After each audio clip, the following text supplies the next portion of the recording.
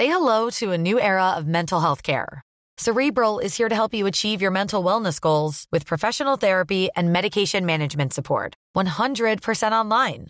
You'll experience the all-new Cerebral Way, an innovative approach to mental wellness designed around you. You'll get a personalized treatment plan from a therapist, prescriber, or both in a safe and judgment-free space. Your Cerebral therapist or prescriber will outline a customized plan with clear milestones along the way, so you can get to feeling your best. With Cerebral, you're not alone in your mental health journey. We're here to empower you to live a fulfilling life. So take that first step towards a brighter future and sign up today at Cerebral.com/podcast and use code ACAST to get 15% off your first month. Offer only valid on monthly plans. Other exclusions may apply. Offer ends July 31st, 2024. See site for details.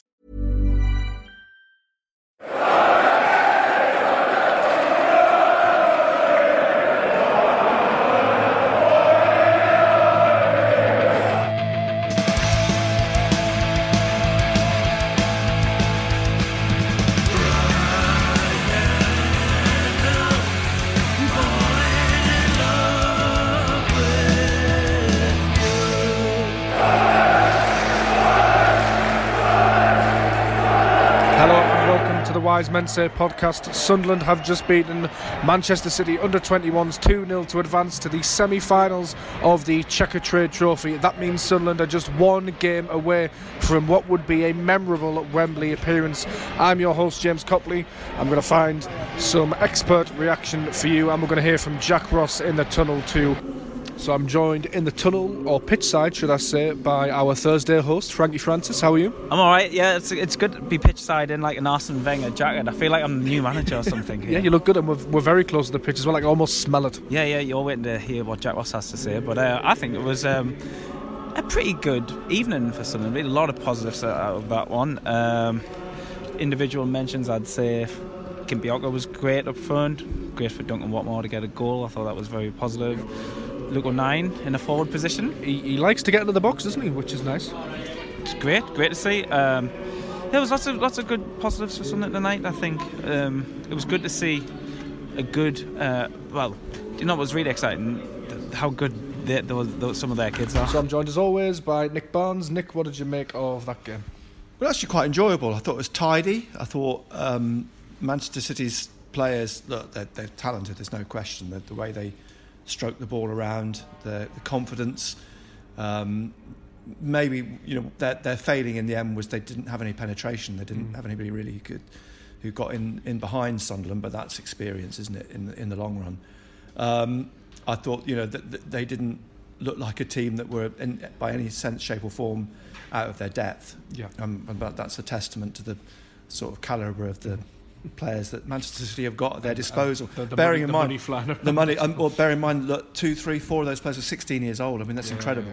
Yeah. To be playing with that level of confidence and that level of skill at this stage of the competition, this is testament to how good the Manchester City youngsters are. But I thought Sunderland acquitted themselves well. I thought there was some really nice performance. I thought Kimpioka, he deserved the goal. O'Nien deserved the goal.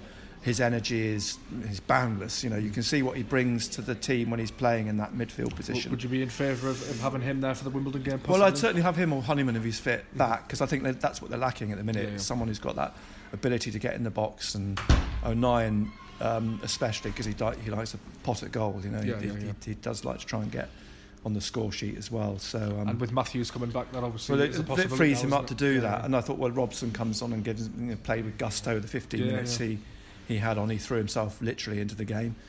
I thought there was a lot of positives to take out. McGeoch again had a really tidy game. He always gets on the ball and wants to push it forwards.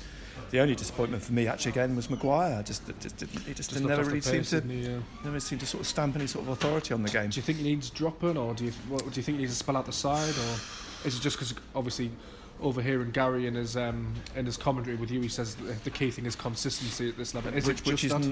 That's something that obviously dogged him through his career. That's why he's here. What's the solution for that? Players often find that the form will return at some point. But what do you do? Do you drop them? Do you persevere with them? It's a difficult one. I think it might actually give itself an answer in the sense that you've got O'Nien there who's eager and willing to play. You might find that you sacrifice Maguire for O'Nien in a formation. That might be the way to do it, and until Maguire gets his hunger back or whatever it is that makes him tick. And one game away from Wembley now, that would be the draw. Not to look too far in the future. Who you got? Portsmouth, Bury, Bristol Rovers. I mean, who would you prefer to get? Any of those? At home, you'd want to probably avoid Portsmouth. I mean, the ideal final would be Portsmouth in terms of a sellout at Wembley. It'd be a harder game to win, but it'd be a better atmosphere for it. They're in the draw. That's the main thing. Well, thanks for speaking to us, Nick. We're going to go and speak to Sunderland manager Jack Ross now. So I'm pleased that the players were brave enough to be patient out of possession, because you had to be. Because if you're not, then you get picked off, because they've got, I said, you mentioned, they have got talented players, and there's no doubt they have, and that's why. That's why people want to go there, because they believe they're going to the place that, I don't know if it gives them the best opportunity, but they're playing with some talented players. One game left then from Wembley. I mean, I assumed for the draw now you just want a home draw. Yeah, preferably. I think because it will fall in a busy period for us, that we prefer not to travel. And obviously our record at home by and large has been good this season, so that would be preferable. But now it doesn't really matter. We know that it's one game away now. To progress to this stage, we've won 6 games, I think. So you don't want that hard work to go to waste and not win this next one to get to the final. And kind of stress that to the players there, that we're going to this mini break, reminding them they're third in the league with a game in hand and they're in a semi-final. They should come back with a bit of excitement and thinking I'm going to be bang at it, fresh, excited, knowing that these next few months could be special for them. They could fall flat, but they could be special, and I think there's enough in there that believe they will be, and I'll be striving to do that. Adam Matthews with a good 90 minutes today. That must be pleasing to have him back, because it allows Luke O'Nien to be available in midfield, doesn't it? Yeah, particularly the last couple of games, but Saturday was a difficult one for me not to play him. I thought long and hard about it for those 2 reasons. One, I think Adam's a really good player. I think his form over the last couple of months has been really good. And he's a natural fullback, but Luke's performances there had given me more of a headache probably than anticipated. But I think you've seen tonight that what Luke gives us, but also I do believe that the spell at right back has helped him then produce that type of performance tonight, because I think it's just brought out probably greater confidence in him and belief that he feels at home within the club and on the pitch. And so that's good for me, knowing that he feels good about himself, and we can hopefully start to utilise him in more of his natural position. He hasn't looked unnatural at full-back, but the position that I think will get the most from him. And no Madger and no Wyke in the squad today. Are they both carrying knocks, and how they're looking for Wimbledon?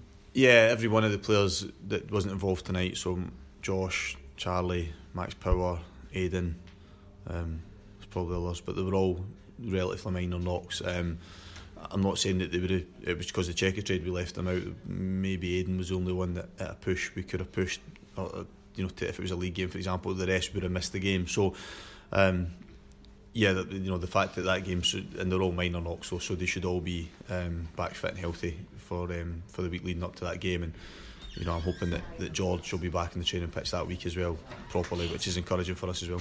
Cool. I'm looking forward to this break now, before Wimbledon get back on the training pitch, I suppose. Yeah, it's I think that I've said post-match, not for fatigue reasons or anything, I just think that the way it's fallen for us, it gives us everybody a little bit, they'll get a couple of days away from each other, players, staff, and I think they'll use it properly and they'll come back. I do believe that speaking to a lot of players individually, they're frustrated just now, but they're also, the hunger to do well for the club remains. And as I mentioned, that tonight is not a bad game to finish, if you like, going into this little 10-day break, because that, being able to highlight the fact that they have this running to look forward to, that they're in a good position in a semi-final to potentially reach a final at Wembley, should give them that excitement. And I'm confident that will be the case when they come back. Next up, Duncan Watmore gives his thoughts fresh from his performance and a goal scored at the Stadium of Light tonight. It's very exciting. I've never played at Wembley, so it's something that I'm obviously would love to be able to experience, and I'm sure that many of the lads are the same in there. So yeah, it's a really nice prize for the season that we get the chance to do this competition, and we've done it well, and everyone's taking it very, very seriously. And as a result, as I say, we're one game from Wembley, and that'll be tough, but everyone's excited for the opportunity. I mean, the manager's making the point, you're all on the verge of possibly for your own individual careers making a little bit of history for yourselves with a potential Wembley final, potential promotion. It's something, after this sort of mini break you've got to come back and strive for. It definitely is, and it's something that everyone's very excited for. At the same time, we're under no illusions it's going to be hard. This league's tough. It's not as straightforward as, we're something we can get out of this league. It's enough, you have to earn the right to get out of this league, and it's a tough league. So we won't be complacent, and we'll have to get back to winning ways, and everyone's on sheet to do that. Is it a bit more special for you, bearing in mind the couple of years that you've had? Yeah, definitely. It's obviously been, a pretty miserable couple of years here. Personally, from my injury and the relegations, it's been a dark couple of years, but at the same time, I look forward and the positivity around the place now, and the challenges we have and the opportunities we have in the next 3-4 months are something that, as a footballer, you've got to be excited about. A big thanks to Jack Ross, Nick Barnes, Duncan Watmore and Sun FM for the audio today. I'm off to the Wheatsheaf pub to catch up with Stephen Goldsmith and Mickey Luff for their post-match thoughts. I've got cup fever. Cup fever, one game away from Wembley. Mickey, how do you feel? Yeah, I'm pleased. There's a lot of people that decry the Checker Trade Trophy, but it's a shot at Wembley, and potentially we could play Portsmouth in the final with 40,000 supporters each going to the game, so it could be quite a good spectacle. Stephen, do you concur? Yeah, well, if we all think the draw was rigged, we've all suggested it was, then what will happen is Sunderland will play Bury in the semi-final, and Portsmouth will play Bristol Rovers because of one Portsmouth and Sunderland in the final. So if this is like paranoid nonsense, by Friday it could not be that at all, and we look like idiots. We look like idiots anyway. But what did you make it again? I thought I'm relieved more than anything that we overcome this obstacle. Being selfish, I'm a bit disappointed we didn't score another couple, at least another 2 or 3, because I think firstly our performance warranted that, and secondly it would have been a nice middle finger to everybody else who was looking at the game hoping for a slip up somewhere. And let's be honest, Luke O'Nien could have had a hat-trick on his own. He should have had a hat-trick actually, because, did they really have a shot? That they had one that flashed wide. We could have. If we won that game 5-6-0, then it would have. Connolly should have scored at the end as well when he came on. Yeah. So being selfish, that would have been nice, and we could have put our middle finger up to the rest of the country who were hoping for some kind of upset. But saying that, there was a 10-minute spell in the first half where Man City were really knocking the ball about, and I think Cattermall and McGee will probably look at each other thinking, fucking hell, lads. And Man City were playing the ball around, because that's a talented young team, that is. Technically very, very good. But the thing is, when you pass them in the tunnel, they're so small and so slight that you can almost see why they kind of got bullied later on in the game. They just didn't. As good as they were technically, and they were very, very good, controlled the ball very well, knocked it about. They didn't break the lines, ever. I can't, they didn't get behind us, they didn't break the lines. I agree with everything Stephen said, but I also think tonight, if we had won the game a little bit more emphatically in terms of scoreline, it would have been a middle finger to our own supporters, because naturally I understand why people are concerned, but I think people have been going a little bit overboard, and there's been a thing about how we can't kill teams off, so it would have been really pleasing to see us actually get 4 or 5 goals and win in really convincing style. So from to that end, I would have liked to see us score more goals, but I think if you look up the dictionary definition of professional performance, I think that was it tonight. So pleased all round? Yeah, but that's all I could have done. It's one of those, isn't it, where we spoke after we beat Newcastle and said, look, we all forced a win, a comfortable 4-0 win. It should have been that, if not more, tonight. We had way more chances tonight than we did against Newcastle. There was 15,000 fans there.